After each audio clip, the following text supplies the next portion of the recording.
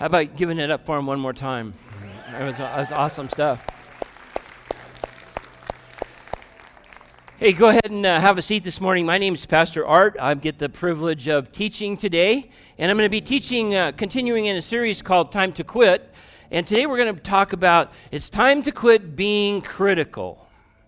All right, time to quit being critical. So if any of you have a critical attitude or a critical spirit or are inclined to say critical things, this might be a good day for you. So let me start with this. First of all, the Rock Church wants to welcome you and let you know that we are a free will tithes and offering church. And I did a talk last week about the difference between being a general giver and generous giving. The difference between being a general giver and generous giving. And all of us can be general givers from the standpoint that sometimes people can say things, they can encourage us to release resources to a specific cause, and that's why we give. But a generous giver is someone that without prompting freely releases resources to something that's bigger than themselves. And my encouragement was release resources to something that's bigger than you are. Release resources here to the Rock because you believe in its philosophy or its mission with respect to Christ as the center of all things, and we're a wildly inclusive church, and nobody should be denied the gospel. Release resources to those things that enable us to help the community, and specifically things like Project 150. So we want you to know that releasing resources is really something that we do from a free will perspective, and we do it because there's causes and concerns in the earth bigger than who we are individually. We encourage you to do that. There's lots of ways to be generous online. You can give. There's a giving kiosk. There's offering boxes. You can set up auto pay, all kinds of things to do. But your life will change when you become someone that freely releases resources. Sometimes it just feels good to be able to let things go and bless other people. Heavenly Father, we thank you for this time together. Ask this morning that you touch each one of our hearts with regard to our generosity, and that we would be generous like you were in sending your Son. You gave everything of value, and you gave it for us. And we thank you in your Son's glorious name. Amen. Hey, next Sunday is Vision Sunday. We're encouraging you to be here on Vision Sunday on the 26th. We're going to talk about, no, not next Sunday, 2 Sundays. I forgot, there's still a football game next week, right? Okay, we intentionally scheduled it, so how about those Niners, huh? Yeah, yeah. I don't personally care for them, but that's okay. Anyway, January 26th is the next Sunday where there's no football. It's the what they call the dead Sunday between the last playoff games and the Super Bowl. So be here for Vision Sunday. We're going to talk about the 2020 vision for the Rock Church, and it's not the 2020 vision for the people that are on this side of the platform every Sunday. The Vision Sunday is really for everybody that's out here. And so we're encouraging you to be here for that, to find out what we're going to do and how we're going to do it in 2020. And then also want you to know that on Vision Sunday, there's going to be a special baked potato bar after services. So watch out for that. We encourage you to be a part of it. I think it's going to cost $5 for the potato bar, so be here for that. And also, if you're a guest this morning, welcome to the Rock. We love, we just love people that are maybe like I was at one point in time, kind of life wasn't exactly working. So we started kicking tires, shopping for a church or looking for a church. And it's one of those things where sometimes it just feels like this is the place. And hopefully that's a feeling that you get here today. Encourage you after the service to go to the welcome area. They have a free gift for you to just to say thank you for being with us this morning and give you a little bit additional information about who we are as a ministry. And who we are as a ministry is a ministry that's really serious about trying to extract each week something from the Bible or Scripture that isn't just a verse that we know and can repeat. It's actually something that we end up doing in our lives because our lives have been impacted in some way. And so before we go on this morning, I'm going to ask you to stand up. And normally we say good rock morning to one another on a Sunday morning. But today I want you to say good morning to someone and then tell them that by the end of the day, I hope not to be as much of a critic as I used to be. You know them up there? Way up there? Do you? Okay, that's cool. You want to sit by them? You're okay there? All right. Okay, cool. All right. All right. Yeah, on April the 23rd, 1910, Theodore Roosevelt stood outside of, on a platform outside of Paris, France, and he gave us one of his most famous speeches, and it was called Citizenship in a Republic. Citizenship in a Republic. And it was in that speech that Theodore Roosevelt espoused his personal philosophy about what it meant to be a citizen in a free state or in a republic. And he talks about in the speech what our responsibilities are with respect to citizenship. And he coined, or it was coined in this speech, it was called the Man in the Arena. I don't know if anybody has ever heard of the Man in the Arena, but it goes like this. It says this: it's not the critic who counts, not the man who points out how the strong man stumbles, or where the doer of deeds could have done them better.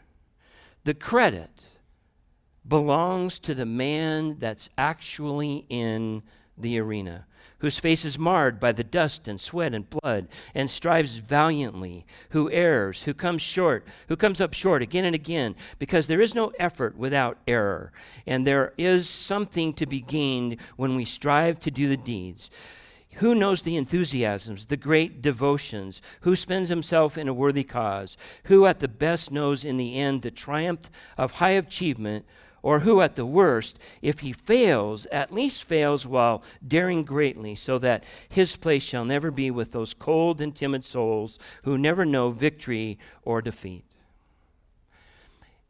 And so when Teddy Roosevelt is talking about citizenship, he's talking about those people that are actually in the fight, those people that are actually in the arena. Because he knew, and we know, that being a critic is easy. It's easy to sit in the bleachers. It's easy to sit in the stadium. It's easy to sit on the other side of your television screen, and you can criticize things all day long. And Teddy Roosevelt says that we don't need more critics. We need more courageous people. We need more people that are willing to step up and do the hard things, even if in doing the hard things that they stumble and fail and have to get up over and over again. But at least they know the effort that's involved, and they get up because they try. And to a certain extent, Jesus talks about the same kinds of things. In Matthew chapter 7, Jesus talks about critics. Here's what it says in Matthew 7, verse 1. It says, don't criticize people, and you will not be criticized. For you will be judged by the way you criticize others, and the measure you give will be the measure you receive.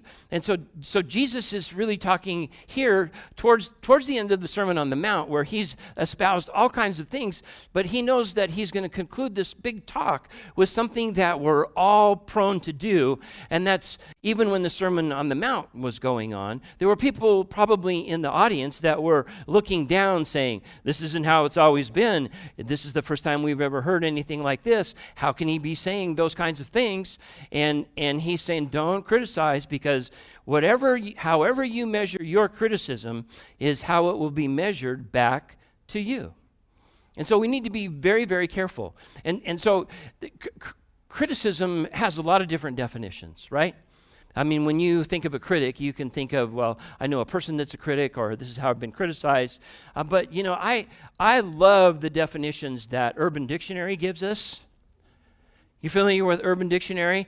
But I love them because they come from us, not necessarily from Merriam-Webster or anybody that's in a regular dictionary. The definitions come from you and I. And I love the definition in Urban Dictionary of a critic. Someone who has no discernible talent, so he or she tries to make you feel as useless as he or she is.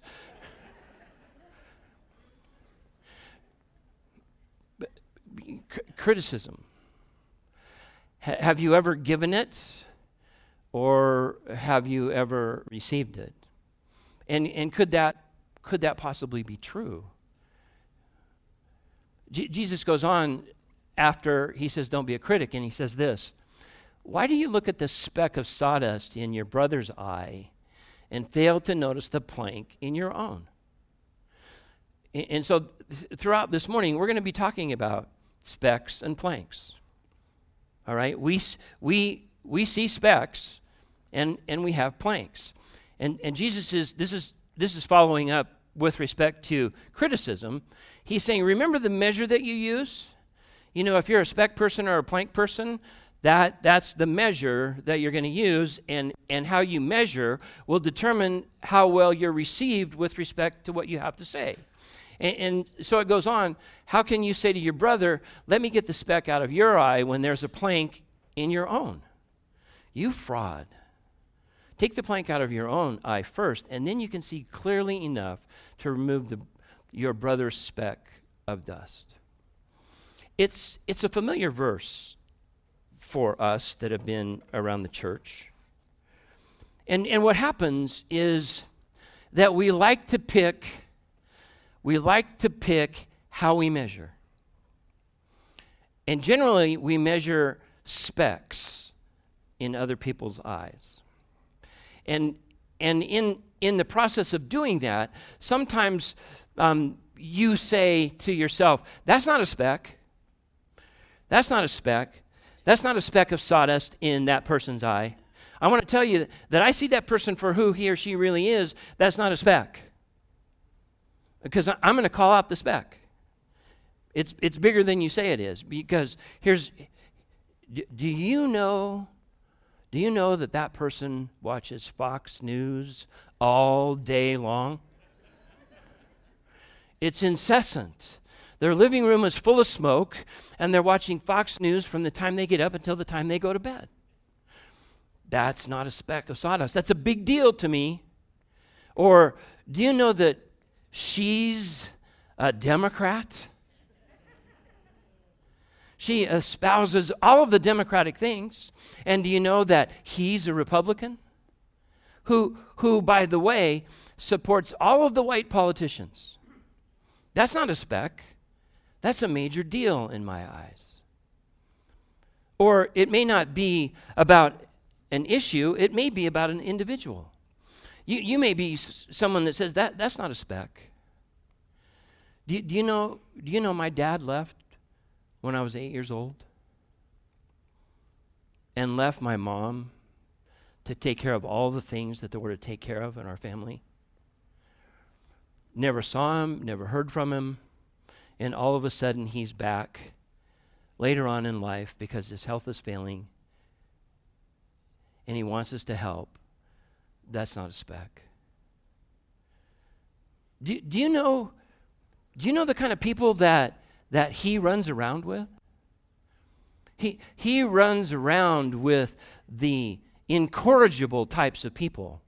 And I'm not going to let in any way his incorrigible friends affect me in my life with respect to how I make decisions. Or maybe it's really not about an individual. Maybe it's about an institution. That's not a speck. Do you know what that company did to me after so many years of service? Do you know how they cut me off and cut me short with respect to who I was and what I did? And you say to yourself, that's no speck. That's a big deal.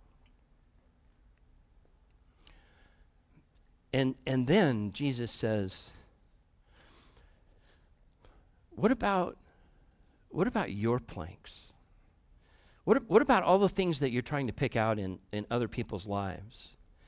And Jesus says, what kind of solid piece of wood is blocking your view on what life is really all about.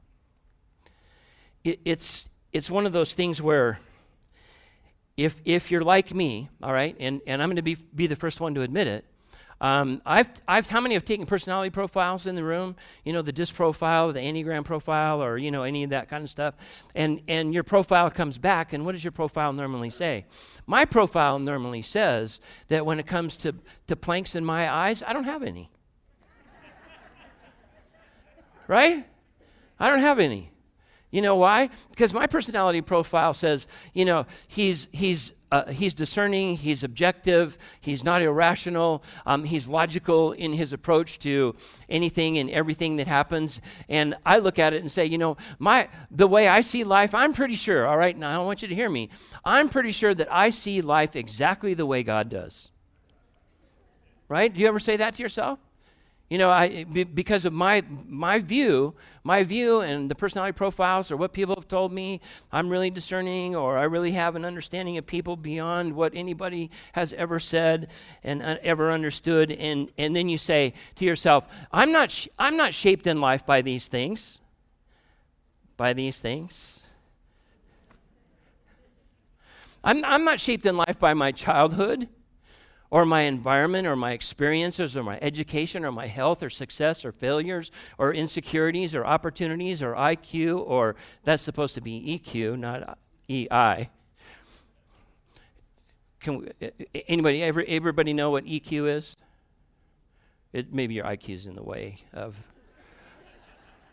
EQ is the emotional quotient, how we evaluate life emotionally. And what it is can you say, honestly, can you say that your life isn't shaped by your childhood, environment, experiences, education, success, failures, insecurities, opportunities, IQ, or EQ?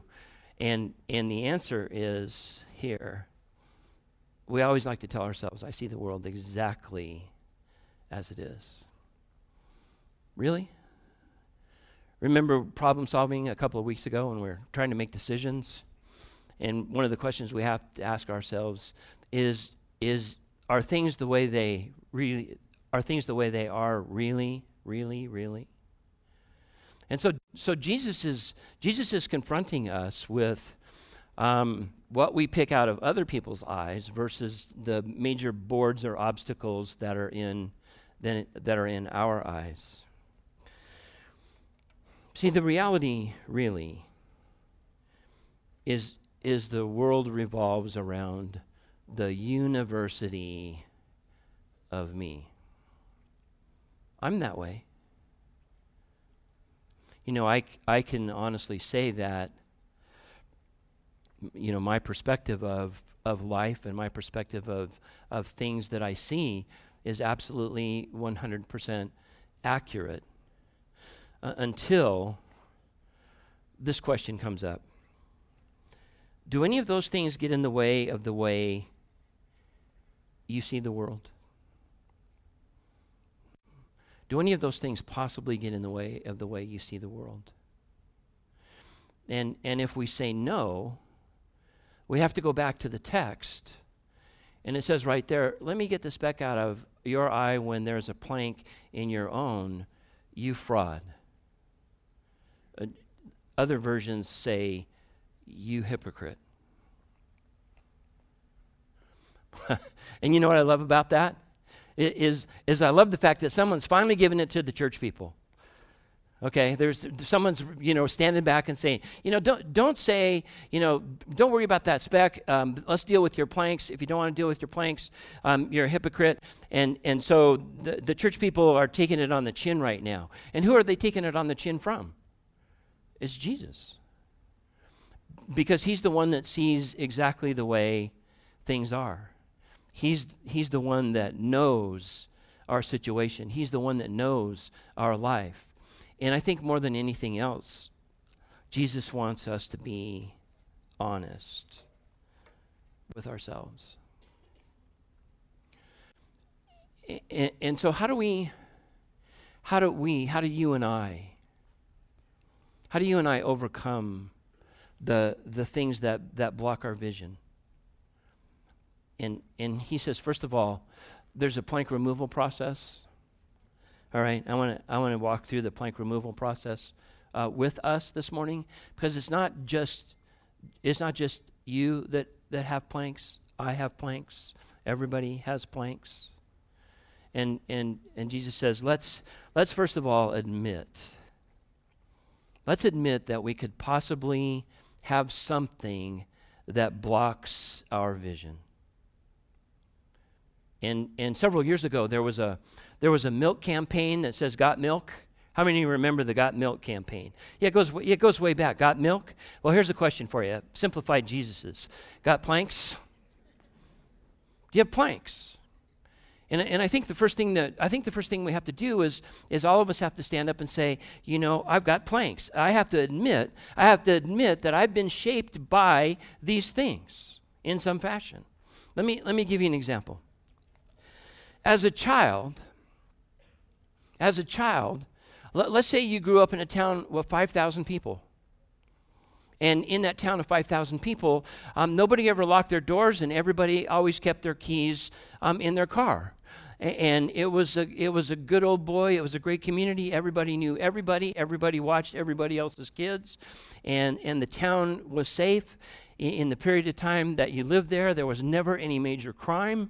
There was nothing absolutely that was going to happen there to any degree. You could get up at 6 o'clock in the morning and you could come home at 9 o'clock at night as a kid, and nobody would worry about you, because the town was just amazingly green and simple and uncomplex. And then later on in life, you marry somebody who didn't come from the 5,000 population town that you were from. Your sense of security came from the fact that doors were unlocked and keys were in cars and everybody knew everybody. And the person that you married, you found out from them that the city that they lived in, their greatest source of comfort was the fact that they heard the police helicopter hovering over their house at night. And so those are two extremely different childhoods. And when it comes simply to seeing the world, one looks at the world as safe and secure, and everything is not too far away, and I'm going to be taken care of. And the other one looks at the world and says, my world is a little bit more complicated than that. It was a tough place to grow up. Helicopters overhead and all kinds of things going on. And you begin to understand that, you have to understand that we're shaped by our childhood to a large extent and to a great degree. And what happens is that frames the way I see the world. It could be that the environment that you grew up in, was a drunken, disorderly environment. That things were always edgy. There was always conflict regarding or surrounding alcohol. And one parent went in this direction and one parent went in another direction, and there was not a whole lot of functionality in the family. And you grow up and you leave the family and you end up becoming part of another family where none of that happens, and you're edgy with respect to anytime anything happens in the family that might involve, some degree of alcohol or some other element of conflict that just absolutely made you become an unsettled person in life. See, what happens, we have to admit that what happens shapes who we are. Experiences. Sometimes people's whole lives become shaped by some traumatic experience that limits their trust or gives them the inability to extend trust. And you find out that it had to do with a traumatic event, something like an automobile accident or a horrific injury when they were kids. And all of that frames the way we see life and how we see other people. It could be that it's a health issue. My particular perspective is, at 72 years of age, knock on wood, dunk, dunk, dunk, I've never really dealt with any major health issues. And so the way I frame and see life from a health standpoint is different than someone else that's had major cancer battles or chemotherapy battles or tumor battles or the kinds of battles that you have to fight sometimes physically just to get from one year to the next. The year has just been fraught with an understanding that I'm going to make it to next year by the grace of God and by the help of whatever medicine comes my way so that I can enjoy one more 12-month period. In opportunities, what kind of opportunities have you had that have completely shaped your ability to step into the future confidently versus those people that have had a lack of opportunity because of socioeconomic disadvantage or hardship or family displacement or any of the things that comes along in our lives, and all of a sudden we feel ourselves saying, you know what, I've had life pretty special and they haven't had it so special, and the way I look at them probably needs to be changed in some regard. Or maybe it's failure. Maybe you've had a failure or multiple failures. Maybe those failures in some way define you and you have a hard time getting by those versus letting failures refine you and helping you rise to the occasion and become over and above what you thought you could ever be. And so one of the first things we have to do is, if we're going to be less critical, is we have to admit that we've got planks. Can we do that? And even though you may not have identified them, are cognitively aware of them, or anybody has tried to point them out, just admit, if I'm on this side of eternity and I'm taking a breath, I have planks. Step number 2 is, I think, the hardest one. Because step number 2 is, if you don't admit that you have planks, then prepare to be humbled. Prepare to be humbled. And notice I didn't say the plank removal process has to do with be humble. It has to do with being humbled. And here's, I love the way God works in my life, because I get the privilege of doing this on a regular basis. And one of the things that I never want to do is be up here and say, I don't experience what you experience, because I do experience what you experience. I live in the same world. And so, just to give you an example this week of being humbled, that it was a reminder that I have planks. I get the privilege just about every morning, of taking our granddaughter to Sepulveda School. I drive her from our house to Sepulveda School. And if you've ever driven your child to Sepulveda School, you know that it's a circus field with a carnival atmosphere.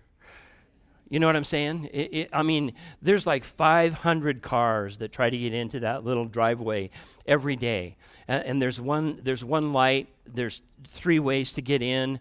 And I happen to drive down a particular drive called Ion Drive, which sort of heads on right on into the school. Now remember, this is all about being humbled, because, and I want you to understand, I'm not an aggressive driver. Okay, I'm a like driving Miss Daisy kind of guy. You know what I'm talking about? It's that's me. I'm pretty much just driving Miss Daisy, except for some reason when I'm on this school run in the morning. All right? Because it's a sensitive thing, because there's so many cars and you only get so many light rotations to get through. And as you're driving down Ion Drive, there's cul-de-sacs that you can't park in front of because people can't get in and out of the cul-de-sacs when you're driving to school. So you have to make sure that you got the right amount of space, because you can't block an intersection. And so I'm driving Monday morning, first day back to school after the Christmas break. Maddie's in the back seat. pretty oblivious to what's going on. The only thing she doesn't want to do is miss the bell, because if you miss the bell, you're going to pay hell with her. She's not going to let you miss the bell. And so I'm hanging a right off of Sparks Boulevard onto Ion Drive, and a woman coming in the opposite direction is hanging a left onto Ion Drive, and guess who has the right of way? I do. And she cuts me off. And you know it's a cutoff because she doesn't look. You know what I'm talking about? You know when you're driving and you cut somebody off and you know it and you just don't look because you don't want to have to deal with it? So she cuts me off. And so I'm immediately right behind her. And she's driving a black Ford Explorer. And I'm a little bit, I'm not ticked, I'm just a little edgy, because as soon as you get on Ion Drive, what happens is you begin to count the cars ahead of you from the stoplight and know that how many rotations that you're going to get before you get through the light, and I can drop Maddie off. And so it's precise, it's calculated, it's a little bit pressureful at times. And I just want to get her there and be released from that responsibility. It's exhausting for me, okay? It's exhausting. And so what happens is that this I'm just going to call her the cutoff woman, all right? The cutoff woman in front of me doesn't seem to negotiate the spaces in the cul-de-sacs very well. In other words, she could really pull through the cul-de-sac inlet and put me up one more notch. And if she were to do that, I'm pretty sure I can make the third light down the road. Okay?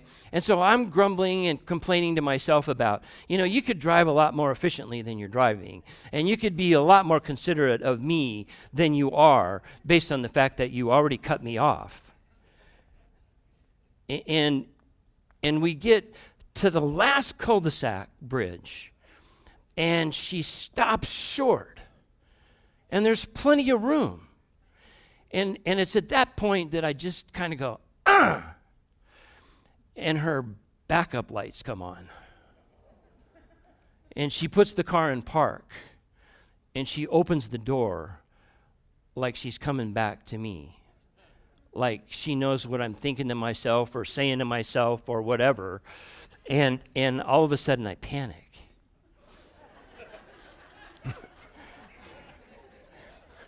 And when I'm just about ready to get in trouble, I always remember what Rhonda says to me. She always says, "Pastor Art,"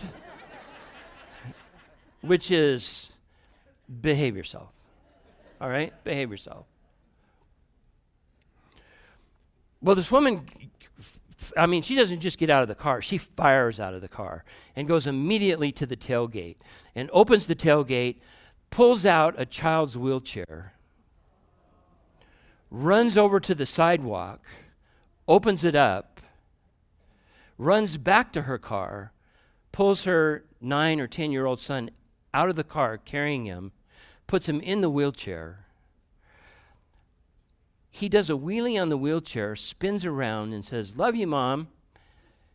And she walks back and she mouths, "Thank you" to me. And I said, "Oh, no problem."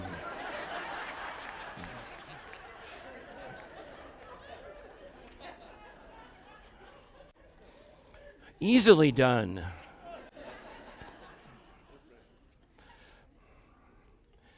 And I thought, you planker. Really. It was a perfect example of the plank. Me seeing the world exactly the way it was, except from her perspective.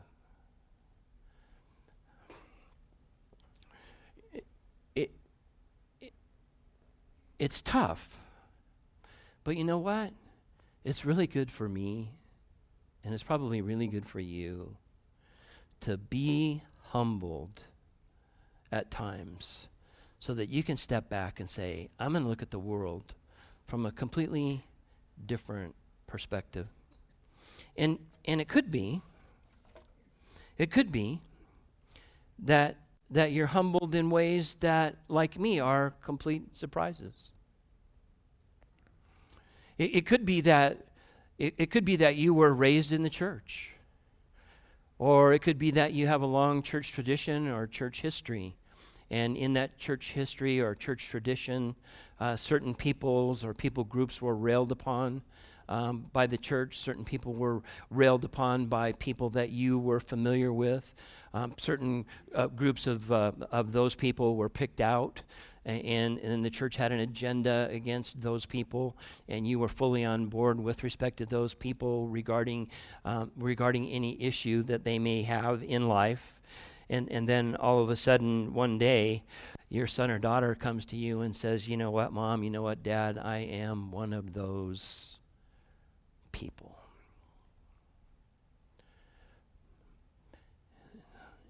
And you have to say to yourself, "You planker." See, God is so good that He's willing to humble you if you're willing to be humbled. Because it's one of the best ways to stop being a critic. See, if we admit we've got planks, and we allow ourselves, and even maybe ask God, I don't know what my planks are, but I know I've got them. Would you humble me in such a way that they would become exposed and I could deal with them? And in the process of dealing with them, become more like your son, who sees it all and knows it all and understands it all. And it brings us to the last point, which is pretty simple. The last part of the plank removal process is contribute to the solution rather than criticize the situation. Contribute to the solution. You know, I've been around the church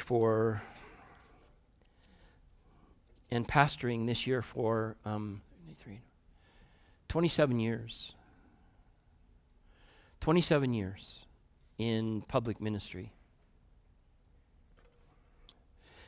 And you know, the church doesn't agree on everything, except two things. We number one, I think, if we're going to contribute to the solution, I think we have to remember that let's agree on two things. Number one, that God sent Jesus to forgive us of our sins.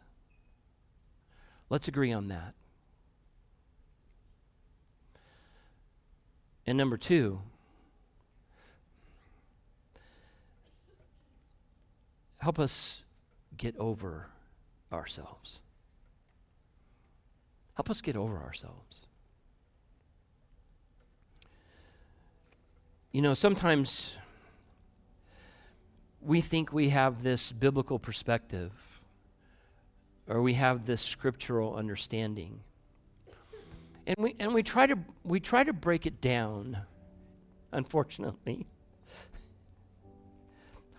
we try to make all of the spec issues the major issues.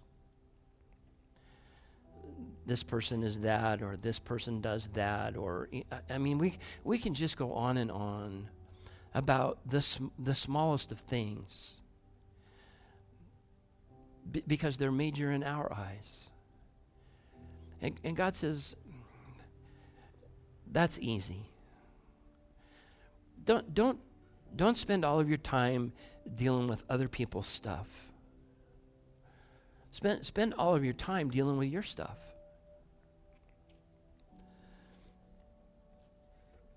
And recognize this more than anything else. The thing that allows us to deal with our stuff in other people's specks is this thing called grace. It's amazing. We want it extended to us, but we have a hard time extending it to other people. And grace is really the oil that the church runs on. The church runs on the grace of God. So, how do you oil up your lives to extend grace and begin to contribute to the solutions rather than criticize the situation?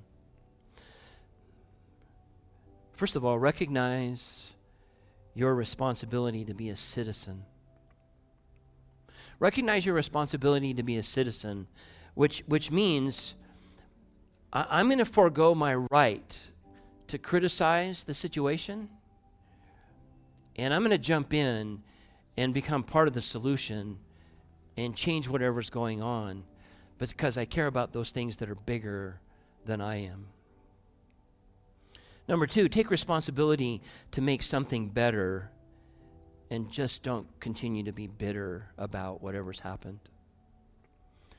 Because sometimes in places where we're bitter, it's probably good to start at that point and find out what the real root cause of your bitterness is, and then make a decision to move forward in betterness in life, because that's what the church is supposed to do.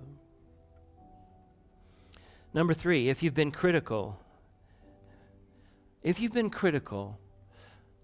like I was critical driving to school, take time to know and understand and learn about the other person's perspective, and then sit back and reevaluate what your position or your stance is.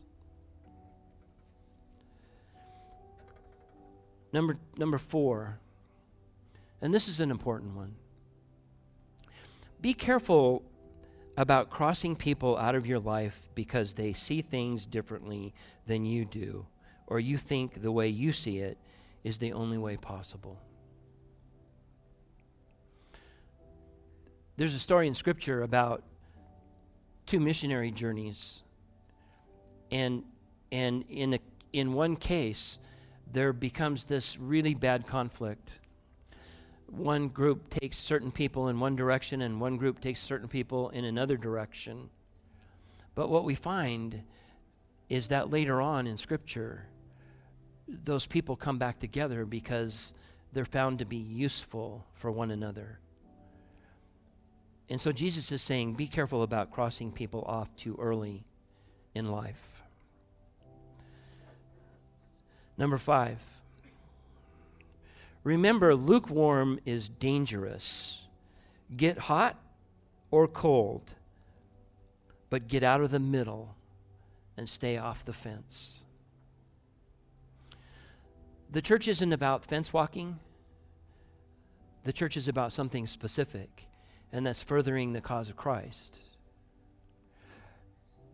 And so if you're someone here that is neither hot nor cold, but lukewarm, it's the most dangerous position we can be in, because in lukewarmness, we have the ability to point multiple fingers at multiple situations and then just walk out and be comfortable about it. Number 6, remember, you are surrounded by people Jesus died for. Whether they know it yet or not, your mouth and your motives will move them closer or further away from the cross of Christ. What are your mouth and your motives doing with respect to drawing or distracting from the cross? And lastly, remember what St. Francis of Assisi said? He said, wherever you go, preach Christ. And when necessary, use words. Otherwise, keep it shut. See, children of God have some tremendous responsibilities.